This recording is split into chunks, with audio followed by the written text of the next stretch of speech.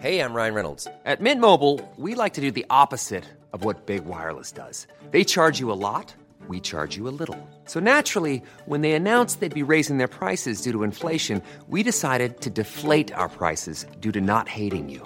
That's right. We're cutting the price of Mint Unlimited from $30 a month to just $15 a month. Give it a try at mintmobile.com/switch. $45 up front for 3 months plus taxes and fees. Promo rate for new customers for limited time. Unlimited more than 40 gigabytes per month. Slows full terms at mintmobile.com.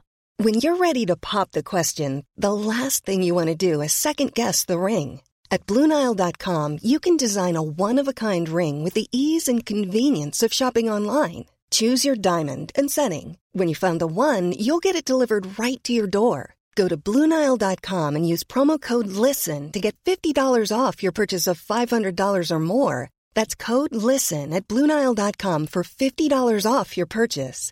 BlueNile.com, code LISTEN. Across the UK, online and on DAB, the Independent Republic of Mike Graham on Talk Radio. The Big Chief with a badge, a cattle prod and a head on a stick. Dangerous mid-morning debate with the great dictator. The Independent Republic of Mike Graham on Talk Radio.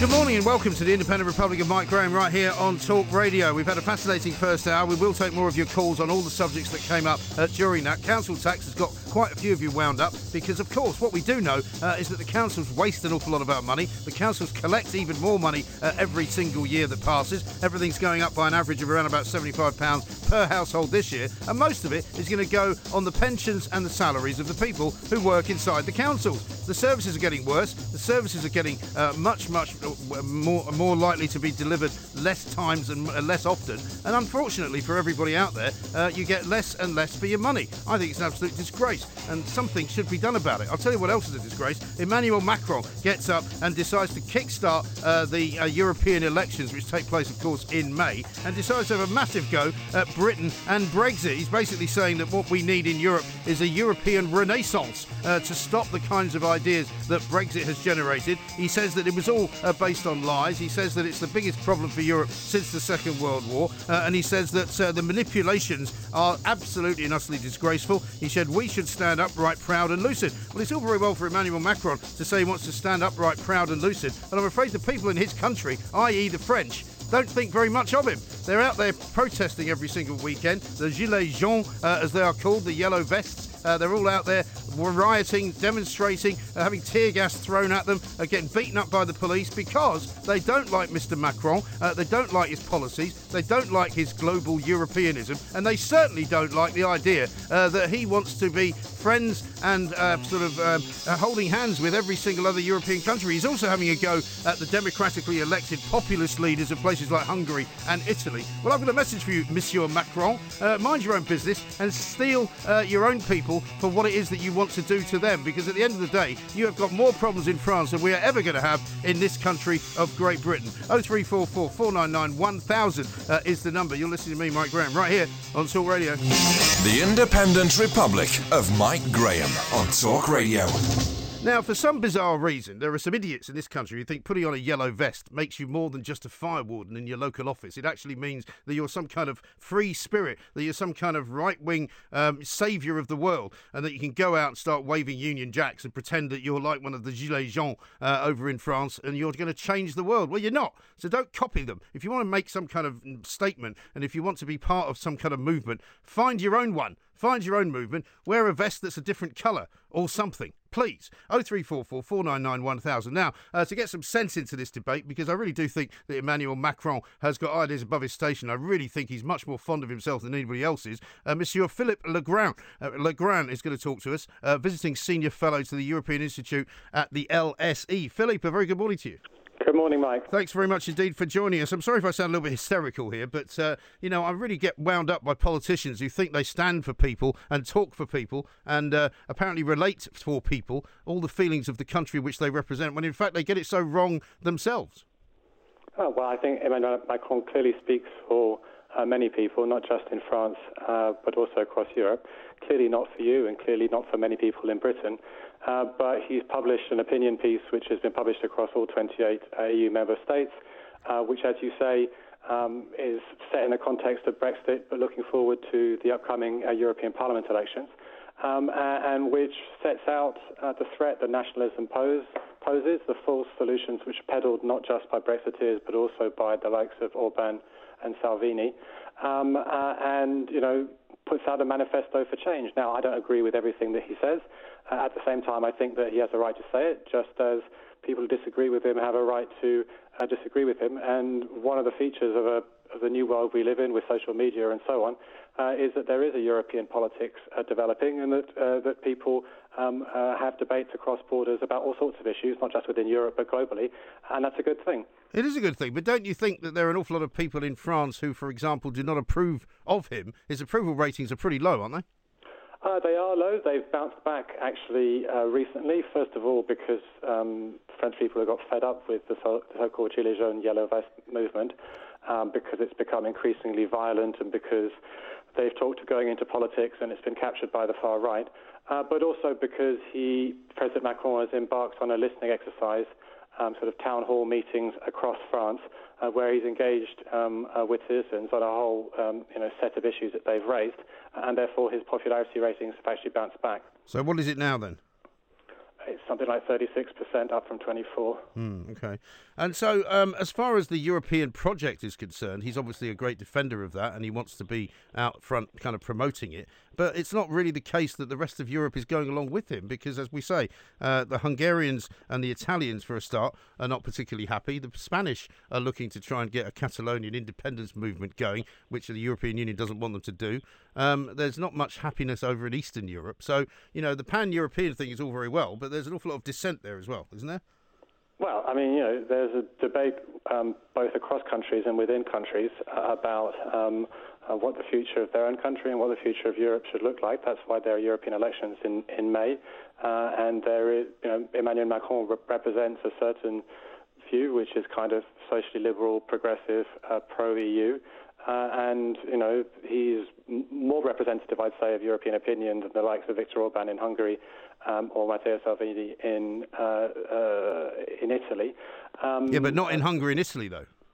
Well, I mean, in Hungary, yes, you're right, that there's a majority support for Viktor Orban, but Viktor Orban is only the head of one small country, and across Europe there are probably more people that agree with Macron than do with Orban. In any case, I mean, as I said, this is a political debate. It's ahead of European elections. I think it's healthy that there should be a battle of ideas.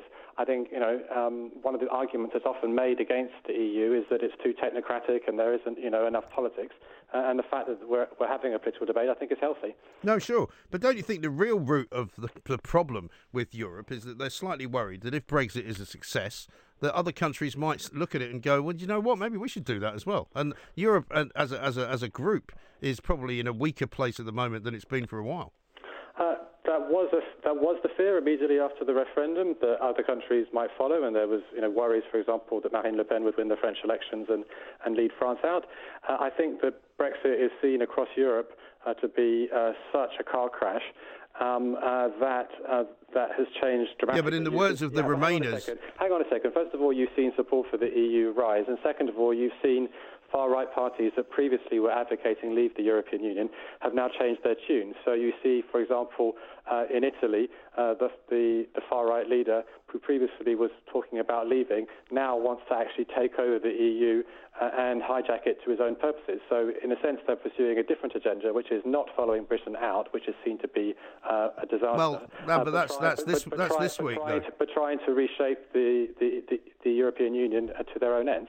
But that's, of course, this week's view. The point is that surely once Brexit happens, as the Remainers would say, only then will we find out whether it's a success or not. At the moment, what we get is a lot of fear-mongering from various people saying, it's all going to be terrible, and it doesn't look as if it's being terribly well organised. But when it does happen eventually, only then can you judge if it's a success. And if it is a success, which is what I was saying, you may find other countries wanting to follow suit. And I think that's what Brussels is worried about.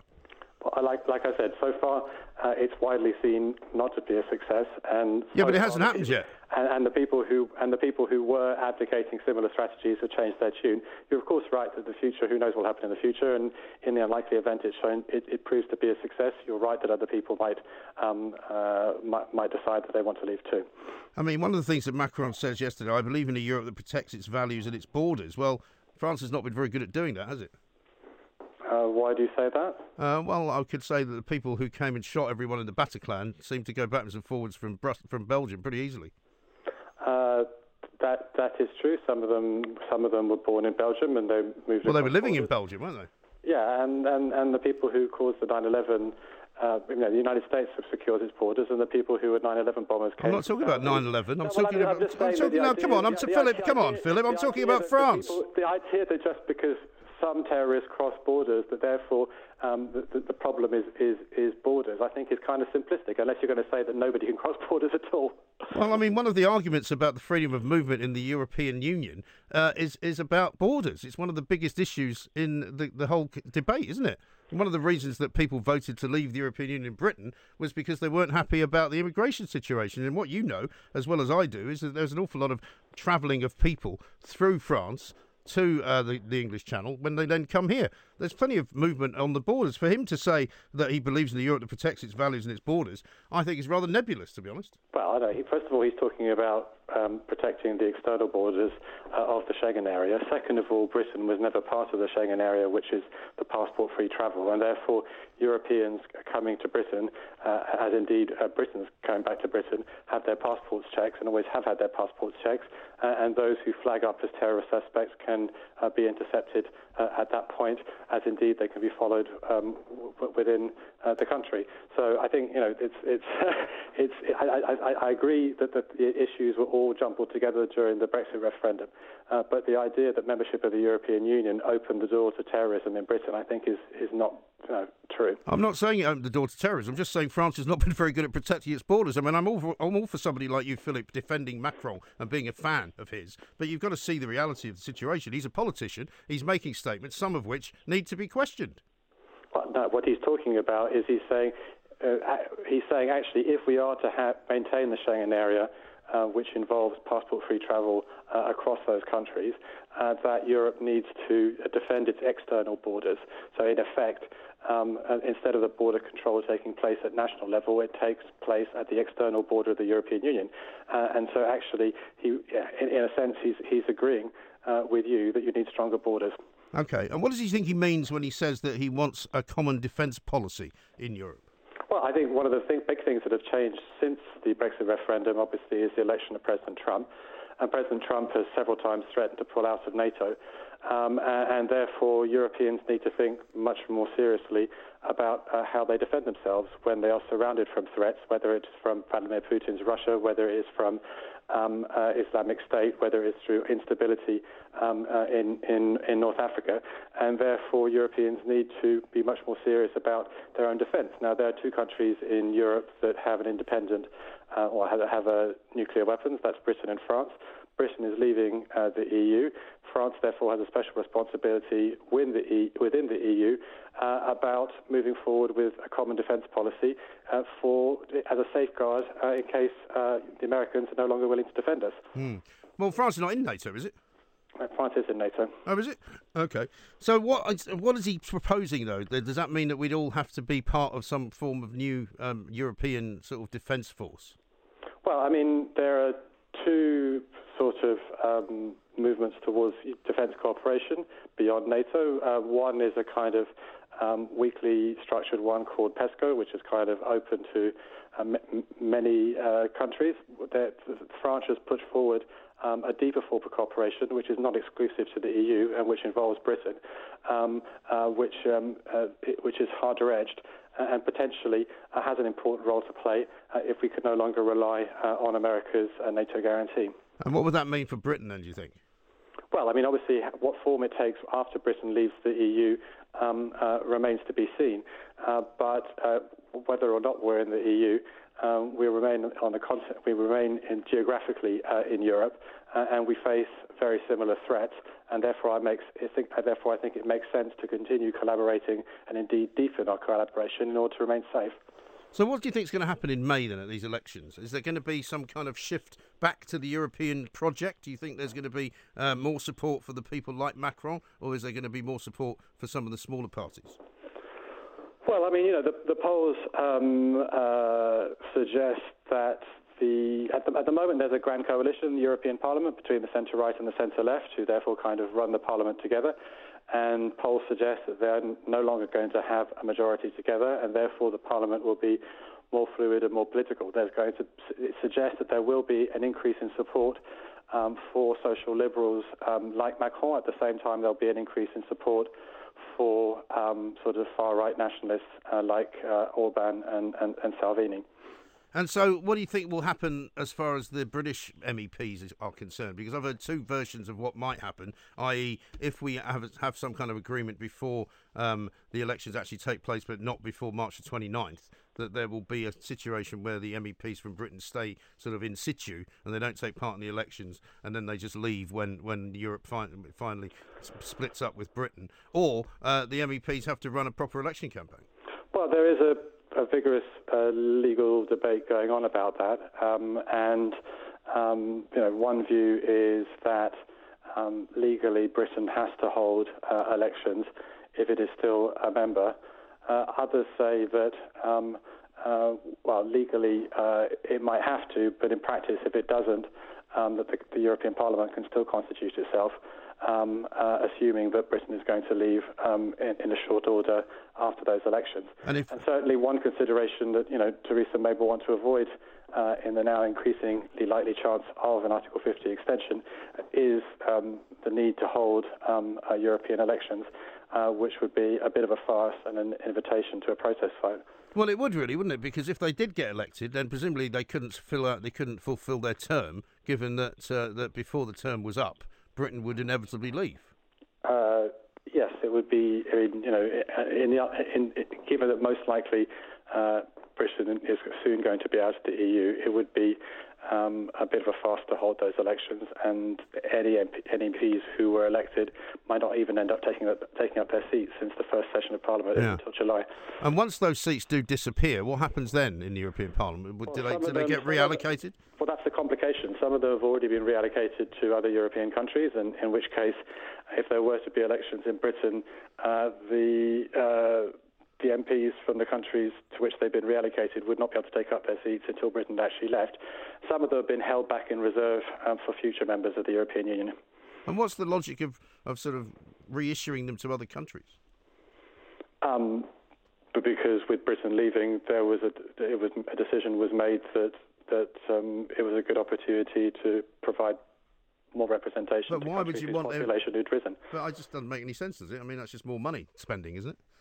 No, well, some countries had seen their population rise, and therefore it made sense to give them more representation within the Parliament. That'll be because of those borders again, won't it? Philip, listen, thanks very much indeed. Philip Legrand, visiting senior fellow to the European Institute at the LSE. Obviously a big fan of Macron, big fan of the European Union. There's nothing wrong with that.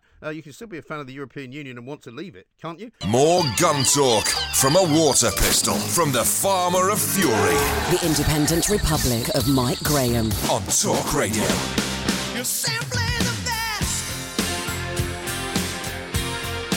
better than all the rest, better than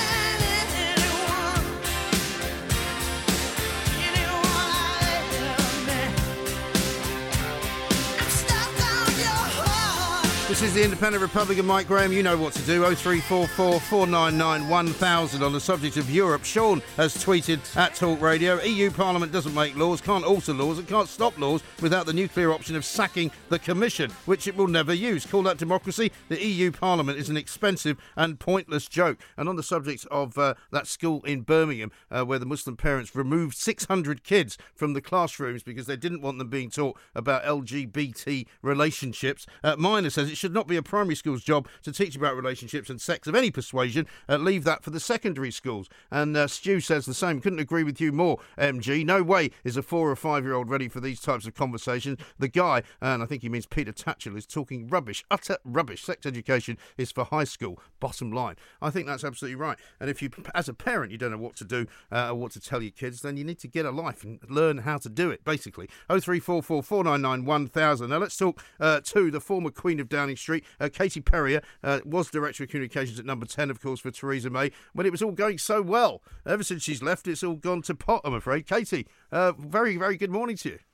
Good morning. I should employ you to do my public relations from now on, Mike. Well, I mean, it's it's no coincidence, is it, that ever since you left, it's all literally gone to hell in a handcart. Well, I mean, it was that terrible, terrible election, which no doubt she continues to regret, because if she had a stronger majority in Parliament, she wouldn't be faced with the kind of dilemma she's got right now, where half of her cabinet are threatening to walk out because they're Brexiteers, and the other half are threatening to walk out because they're Remainers. She's kind of stuck right in the middle with no one kind of covering her back. So I don't envy her for a minute, and I'm glad I'm not there. Well, exactly. And also, one of the reasons that we keep hearing why Chris Grayling is still in situ, despite the fact that now everybody's calling for his resignation, I think even his family is saying, maybe actually he's not very good at anything, is basically because he's like the only one left. He's the sort of the last guy standing who was with her at that time.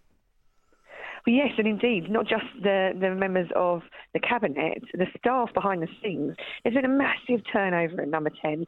So lots of people that were there with me are no longer there. In fact, I was at a party at the Palace last night. Oh, really? And, how nice for you. Just drop that in, Mike. There's several people there, and they said, we've gone to work for the Royals because we really believe in public service, but we just didn't want to be around Number 10 anymore. We didn't want to be around Parliament anymore. So they feel that the whole atmosphere is toxic. And decided to get out. So, yeah, it's a very high turnover of staff. And, this time next week, we could be having a high turnover of cabinet as well. Well, exactly. And I mean, we'll come back to that in a minute, because one of the things that I wanted to talk to you about, because I read this at the weekend and thought, now this is a job for Katie Perrier, if ever there was one. And this was, of course, the story that came out in one of the Sunday papers about why she said simples at Prime Minister's questions over the last Wednesday session. Because everybody kind of went, Theresa May, she's not known for making little jokes. She's not known for sort of tipping the wink to cultural points or touch points or anything like that. And she suddenly said simples from the old, the advert for the insurance. And everyone thought, well, why did she do that? And it turns out that it was the result of a bet. Indeed, but she wasn't part of that bet. No. It was a bet between one of her senior advisors, Stephen Kennedy, who's an MP, and another an MP, Simon Hoare, and they said, if you get the Prime Minister to say that about Brexit, look, just sign the deal, simples, then one of you will buy me dinner at the Ritz, tea at the Ritz. And first of all, we all play practical jokes in politics because it can be very, very dull and very miserable and soul-destroying. And so sometimes you do need a little bit of kind of humour, gallows humour to get you through the day, get you through the week. Right. But that is a very senior level to start messing about. And the first thing I knew about it was that Theresa May doesn't watch adverts, ever. Right. So there's no way she would have known about that advert. So I was thinking, right, who's advised her to say that? And, if you're the insurance company, I mean, can you get better branding than this in terms of, free publicity? So I didn't really like it. I didn't think it sat very well with her. But it didn't take long. I think it was 24 hours later, and it came out that it was a bet. It's not the first time. I mean, often, if it's a really dull speech, a conference, we'll give out, bingo cards and say, play word bingo. Right. All the major words are on here. If you want to play bingo, you get a prize. And just a bit of a laugh, just to get the journalists kind of engaged and kind of, oh, God, this is really, I want to go home to my family. This is the third week I've been on a conference. I've had enough. So a bit of word bingo does go on. But generally speaking, you don't really do it at that high level. I've not done it to the Prime Minister, but I must confess we have done it. Did you ever do it to Boris? No, not to Boris. But early in the days, when I was 23, 24 years old, I would do it. I would be at Tory Central Office. Tony Blair was at the height of power, and we would just, sit there having cream cracker eating competitions and just put words in to speeches for a laugh. Right. Well, I must admit, No I mean, wonder I we have won't some, run the I have some sympathy. When I was rather foolishly given a radio station to run up in Edinburgh some years ago, myself and my producer used to sit in my office and come up with words that the newsreaders had to put into their bulletins. And, you know, it was very, very amusing. But, I mean, presumably Theresa May would not have been happy to discover this either, that she was being sort of ridiculed as a result of a bet, because it hasn't gone down well. I mean, almost every other, I think, political leader tweeted once they saw the story and said, these are the people running the country. Look how ridiculous they are. Oh, she would be pretty furious, I should imagine, that she's been kind of hoodwinked in that way. You know, we've had other jokes in the past. One of the cabinet ministers, Penny Mordaunt, she's a reservist in the Navy, and she lost a bet about something that she was some challenge she was given. She'd failed the challenge. She lost the bet, and she had to stand up and talk about a rude word in the House of Commons. And the only way she could find a platform to be able to talk about that rude word was to talk about animal welfare and cockerels and hens. Yes. And to go through that discussion about animal welfare. And she said that word about 4 or 5 times within that debate. And David Cameron found out about it, and he kind of wrapped her over the knuckles and said, very funny, don't do it again. Oh, right. You know, you can get away with it at that level. You probably can't get away with it when you are the Prime Minister. And well, again, it's like everything else. I mean, if everything was going terribly well and we were all having the greatest year ever, and, you know, her approval ratings were sky high and we weren't leaving the European Union and it wasn't all going horribly wrong, then you could probably do a lot more that was fun, couldn't you? Oh, absolutely. And, you know, the days that I was at number 10, which I didn't really enjoy, but we were 24 points ahead in the polls. Yeah. And you could have some fun about some of the things you did. So, you know, I decided that we weren't seeing the journalists enough. So I organised an Easter egg hunt in the Downing Street Gardens. You know, those days are long gone. You can whistle for anything like that. You know, they are just surviving day by day, hour by hour, week by week. And so they are just kind of in survival mode. They can't think about the nice to have. So, you know, I don't blame them, but at the same time, you know, I wouldn't risk that with the Prime Minister. I wouldn't get her that close to ridicule. No, I mean, I think if they're out in the Downing Street Garden hunting for anything at the moment, it ain't Easter eggs, that's for sure. It's a plan. It's a grand plan. That's what they're hunting for. That's right. Yeah, where is that plan? Now, speaking of which, we've got a sort of relatively quiet period leading up to the meaningful vote now next week on March the 12th. But, I mean, there's nobody I can find to talk to that's got any absolute confidence that she's not going to put that one off as well. Well, quite. Although, I mean, you know, you're kicking the can down the road. Don't forget the law says that unless we leave with a deal on the 29th of March, we are leaving with no deal. That is in writing. You can't avoid that. You can't just say, oh, I've decided against that no deal nonsense. I'm just going to carry on negotiating way into the summer. Doesn't work like that. She is now stuck. We're facing a no-deal scenario on the 29th of March unless she gets a deal. So she can't kick the can down the road for much longer. What I think you'll find is that there are several MPs that didn't vote last time round for her deal, will vote for it this time. But I'm not sure she's got the numbers because don't forget it was over 200. It was the biggest defeat in parliamentary history. So there's no way I think she can bring over 200. And I think if she brings over, I don't know, 80, then she can go back to the European Union and say, look, my method is working. I am moving them in the right direction. This is going to go to the wire. Stick with me. If there's anything you can give me on Northern Ireland backstop, then that will get them over the line. And give the EU a little bit more comfort that she's moving in the right direction. But as I say, time's moving out. And what we don't know, really, is if she loses that vote, what happens next? We know that there's potential of another vote the same week. If she loses that, no one knows where she goes next with that. Is it general election territory? I don't think it is. Does she give more of a nod to the second referendum, and then by doing that, win over those people in her party that really don't want that? So people are no longer voting for what they want; they're kind of voting against what they don't want. Yeah, and I think the other problem that she's got is that although you know there's no way now that it's going to happen on March 29th, is there? I mean, it's going to have to happen later. No. Yeah, I mean, we might get a deal by then, but we have to ratify that deal and we have to put them through Parliament, and there's several bills, and that needs parliamentary time. So you're looking at, I think, a minimum of a 2-month delay. But don't forget, you've got the all-important EU elections, which we don't want to be part of because we want to leave the European Union. So what are we going to do when it comes to that? And I mean, several servant friends of mine say that they've got a plan of action to either put current MEPs that are in for another couple of months, so Farage gets another go at it, plus his payoff. Right.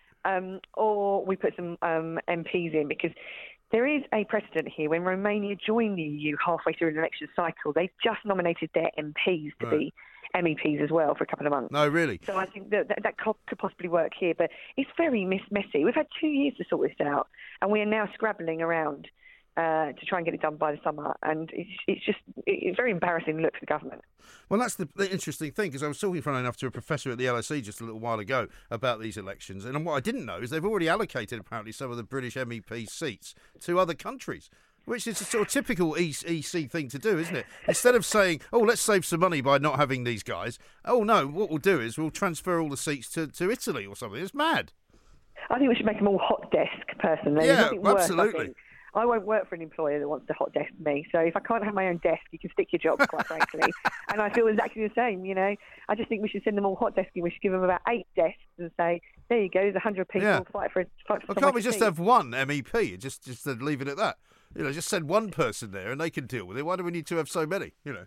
Oh, it's an absolute gravy train. And don't forget, they get massive payoffs too. So they are looking at, you know, up to a 4-year payoff. And wouldn't it be hilarious if it's almost like we've made them redundant and then we've called them back for a couple of more months and given them a load more money. It's just utterly ludicrous. It's mad. Absolutely crazy. Well, listen, hopefully, if we don't see you beforehand, we will see you on the day of the meaningful vote, unless you're avoiding Westminster at all costs at that point.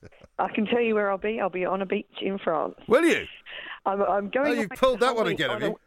On a genuine work trip. There's a big housing conference in Cannes, and I'm going to that, which is the worst timing ever. But you know what? Glass of wine there, rather than arguing it out over here, I'll leave you lot to it. Listen, my mother's 95th birthday is on March the 29th, right? And I've told her there's no way I'm coming to that because there's a party, but I've got to be here. You know, I'm needed elsewhere. What a lovely son. I know. Yeah. What can I do? It's Brexit. You know, you've got to make sacrifices, Katie. Katie Perrier, former Director of Communications at Number 10. Absolutely fantastic woman. Knows everything there is to know, and then some. This is Talk Radio.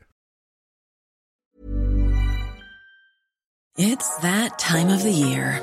Your vacation is coming up.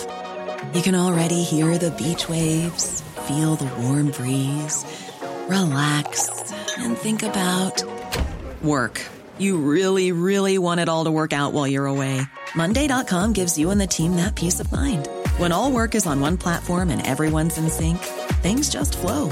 Wherever you are, tap the banner to go to Monday.com.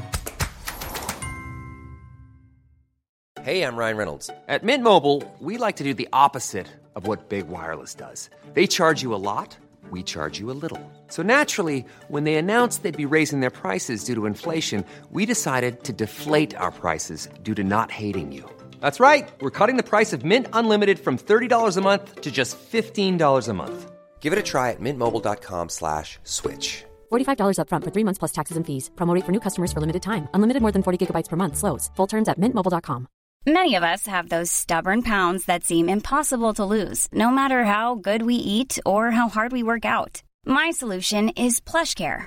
PlushCare is a leading telehealth provider with doctors who are there for you day and night to partner with you in your weight loss journey. They can prescribe FDA-approved weight loss medications like Wegovy and Zepbound for those who qualify. Plus, they accept most insurance plans. To get started, visit plushcare.com/weightloss. That's plushcare.com/weightloss. The Independent Republic of Mike Graham on Talk Radio. Let's talk to Rupert Bell and get some sense back into this programme. Rupert, a very good morning to you. Morning, Mike. Now, listen, I'm firing on all cylinders here because everyone I've had on so far has really annoyed me, apart from the actual members of the public. So I'm hoping that you could be the first guest on this show to cheer me up. If I'm talking to you about Royal Ascot fashion, it might be a question of the blind leading the blind here, because I'm no fashionista. But what I do know my Ascot, having been going there for quite a few years. I've only been to Royal Ascot once, and I went on what they call, I think, Amateur Day, which was like the Saturday when the Queen Mother used to go. And it was a very nice day, and I won a little bit of money, and I found Ascot to be slightly less posh than I was expecting it to be. Well, now it's a 5-day. You might have gone in the old days when it was just a 4-day meeting. Now 5 days.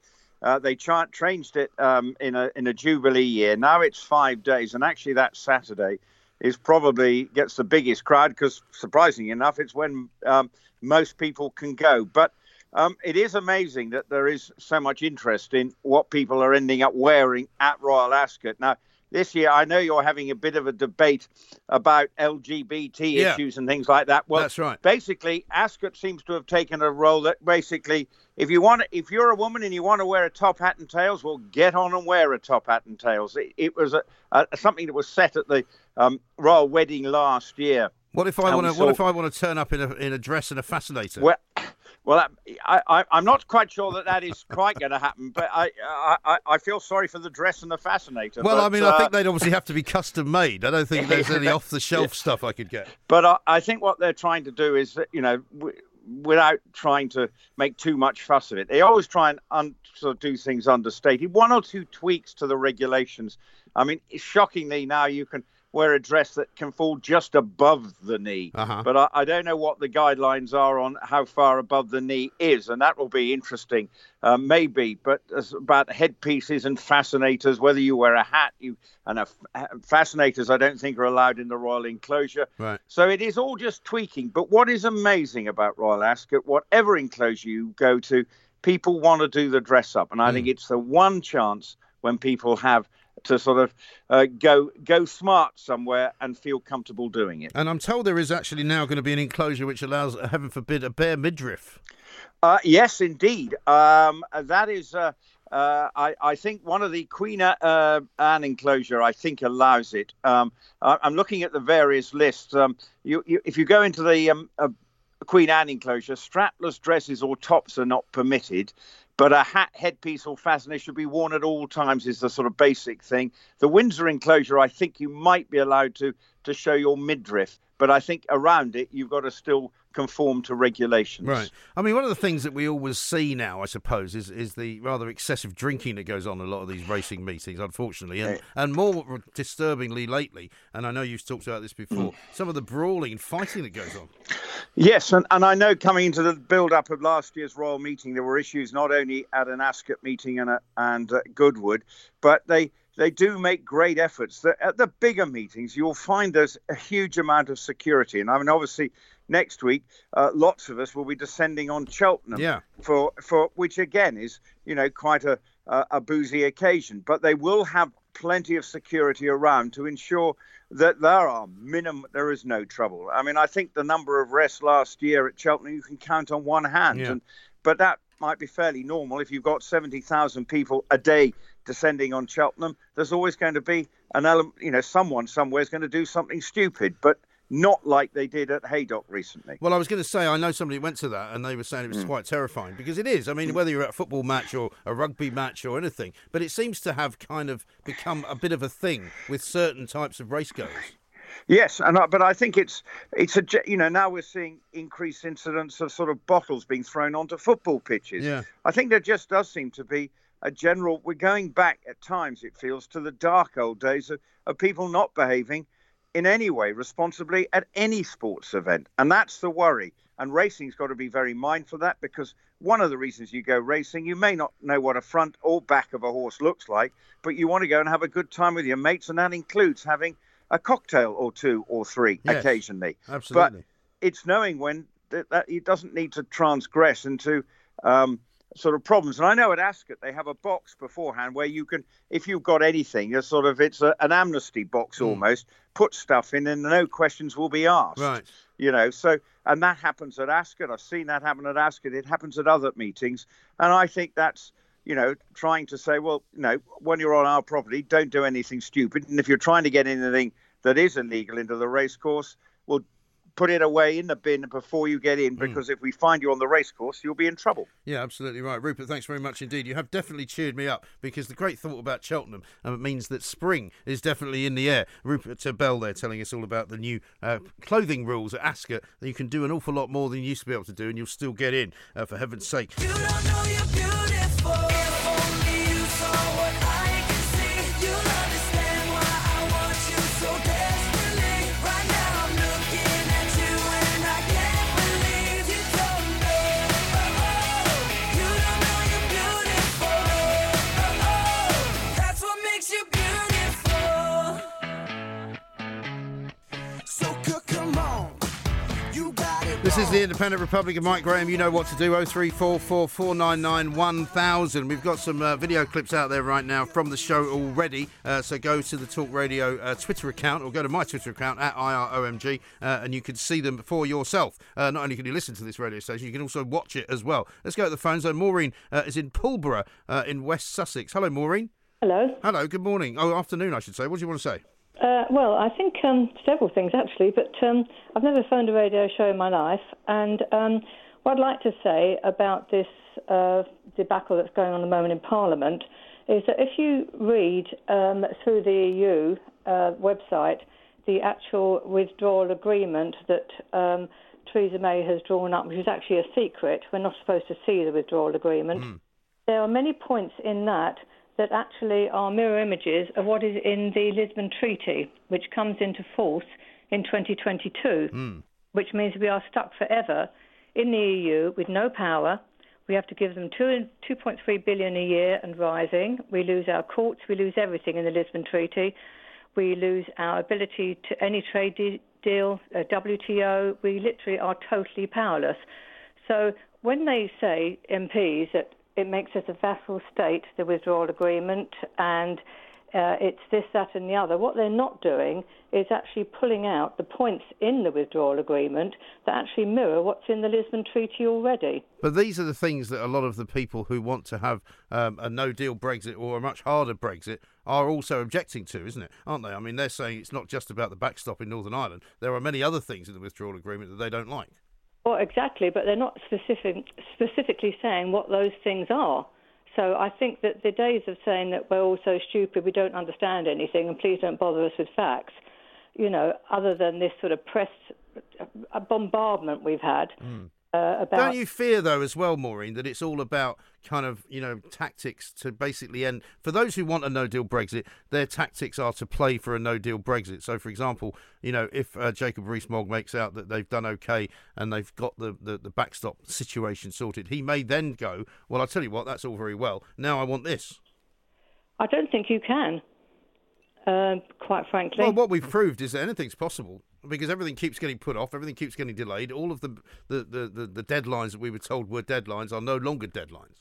But once we go into the European Parliament recess in April, we're not going to... We have to put up MEPs. Yeah, but that doesn't mean we're not leaving the European Union.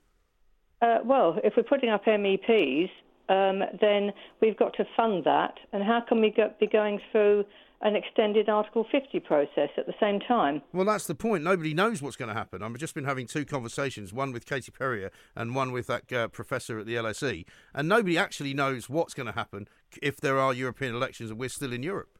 But we do know what's coming down the line very shortly is the Lisbon Treaty. Well, yeah, but that's a long way off, and we haven't even got anywhere close to having that conversation. That's my point. I don't think you should worry too much about that, Maureen.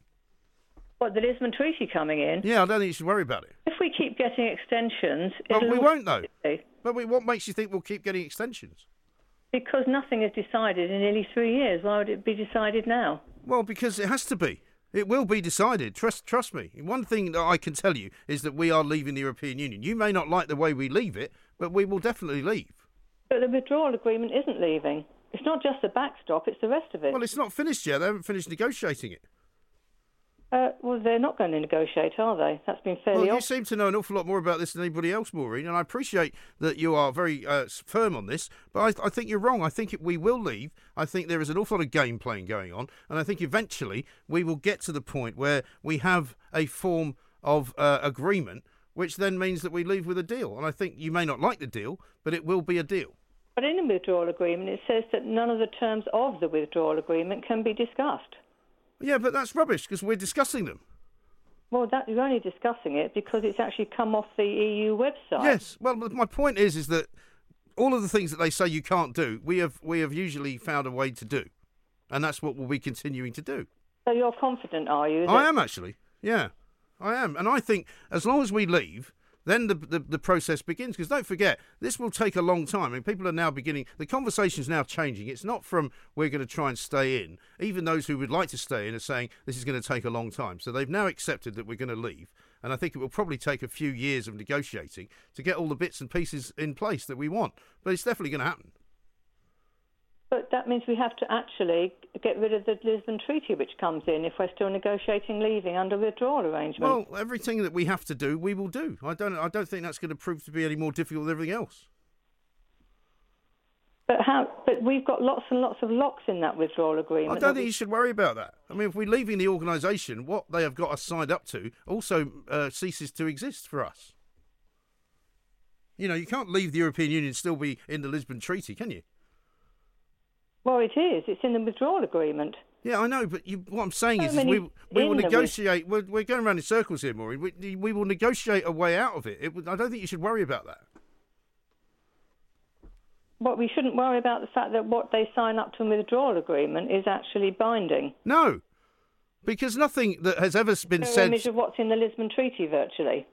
Well, you're obsessing about it, Maureen. The point is that we will the get... The withdrawal agreement is actually is a way of sneakily putting in things that are already in the Lisbon Treaty. Well, you know, again, all of these things will be negotiated out. That's the whole point of leaving the European Union. We're not going to leave the European Union and then just stay in it. That wouldn't be right, would it? Well, according to the withdrawal agreement, if we sign it, it's exactly that. Well, we're not signing this withdrawal agreement. We're still negotiating it. That's my point. But I think we've been told by Parliament that we take no deal off the table. They're fairly confident that will come off. Well, that hasn't happened yet. No, it hasn't. Well, so what are you worried about? I think I'm worried because I think in the last 3 years, certainly, we've seen so much dishonesty. Yes, I agree with that. That we don't feel any faith. I agree with that. And I don't blame you for having no faith. But I have faith, not just in the fact that it will happen, but in the fact that in the end, they can't avoid it happening. As much as there might be many people inside Parliament who would like to stay in the European Union, we both know that to be true. You know, they cannot avoid the will of the people. That is the bottom line, Maureen. Yes, but then the spin is that it's not the will of the people, that we've all been taken in, and when we know that... Yeah, but that's all rubbish. That's all just propaganda. You know, there's not going to be another second referendum because they haven't got enough of a majority to get that through Parliament. This is going to happen. I don't think it's going to happen on March 29th, but it will happen. Well, if you're confident about that, I will phone you back when it does. Please do. And please look, and I appreciate your call. Maureen, thank you very much indeed. Maureen's very worried. She's the first person I've actually heard to be that worried about not leaving properly. Let's go back to the phones and talk to Laura, who's in London. Hello, Laura. Yeah, hi, good afternoon, Mike. Hello, how are you doing? Well, I'm all right, thank you. Maureen, she's absolutely correct. We are not leaving Hotel California. But how do you know that? Well, it's pretty obvious. There are so many MPs who are for Remain, and in the EU, they're all for Remain. And the government over here spent millions of pounds leafleting all our homes to persuade us on Remain. Yeah, that didn't work, did it? They spent how long? 2 or 3 years keeping us there. They are intent on us not leaving. They're not. They'd like to be. I agree with you. They'd like to be, but they can't be, and that's the difference. Because I think if you watch, if you watch the sort of the body language and you watch the language that's being used as well, it is subtly changing, and it has changed even over the past 3 months. We are no longer discussing, you know, whether we have a second referendum, whether we stay in some way, shape, or form. It's now all about how we leave, and that will move closer and closer. They can call it a leave. It's not going to be a leave. It's not going to be a leave in the sense of leaving. I think you're just being pedantic, Laura. No, they are being. Look, it's obvious. If they wanted to leave, we would have got up and left. The fact that they keep talking about we can never leave without a deal, that tells you all you need to know. That's true. Don't want us to leave. No, that's true. I agree with you. However, that doesn't mean. Now we're talking about a deal to stay, not a deal to leave. No, we're not. We're talking about a deal to leave, Laura. No, we're not. Yes, we are. The negotiation. It's like a carry-on film. This. They would have kept walking out the door without a deal on the table. The fact is, they have kept it on the table. It's not on the table. Yeah, it is. Even Labour is. Even Keir Starmer Theresa May has refused to remove it. Even Keir Starmer and Emily Thornberry and all that lot are pushing for us not to be able to leave with. When you say even Keir Starmer, what do you mean? Oh my God! Don't talk to me about him. No, don't. Exactly. Don't even. Let's not think about him and Emily Thornberry pushing for Remain. There's nothing worse than rich, overprivileged socialists. Oh, he's not a socialist. Hey? He's not a socialist. Yeah, he is. No, he's not. Of course he is. What gives you the impression he's a socialist? Well, I know that he is. He's in the Labour Party for a start. No, you can... Well, yeah, Tony Blair was in the Labour Party. He was a Tory. Tony Blair was the only electable leader of the Labour Party in many a decade. He was a Tory. He was a lot better than the lot they got now. Just as the Clintons are Republicans. I see. Yeah. Now, listen, Laura, I'd love to keep this going, but I've got to talk to somebody else, and we're nearly out of time. But do call me again, because we could talk about this forever. I think Laura's gone. Across the UK, online and on DAB, the Independent Republic of Mike Graham on Talk Radio. If you enjoyed that, be sure to catch the whole show 10 to 1, Monday to Friday on Talk Radio, via DAB, online or via the Talk Radio app. If you have an opinion on the stories we cover, we'd love to hear from you. Call us 0344 499 1000 or tweet at Talk Radio during the show to have your say. The Independent Republic of Mike Graham on Talk Radio.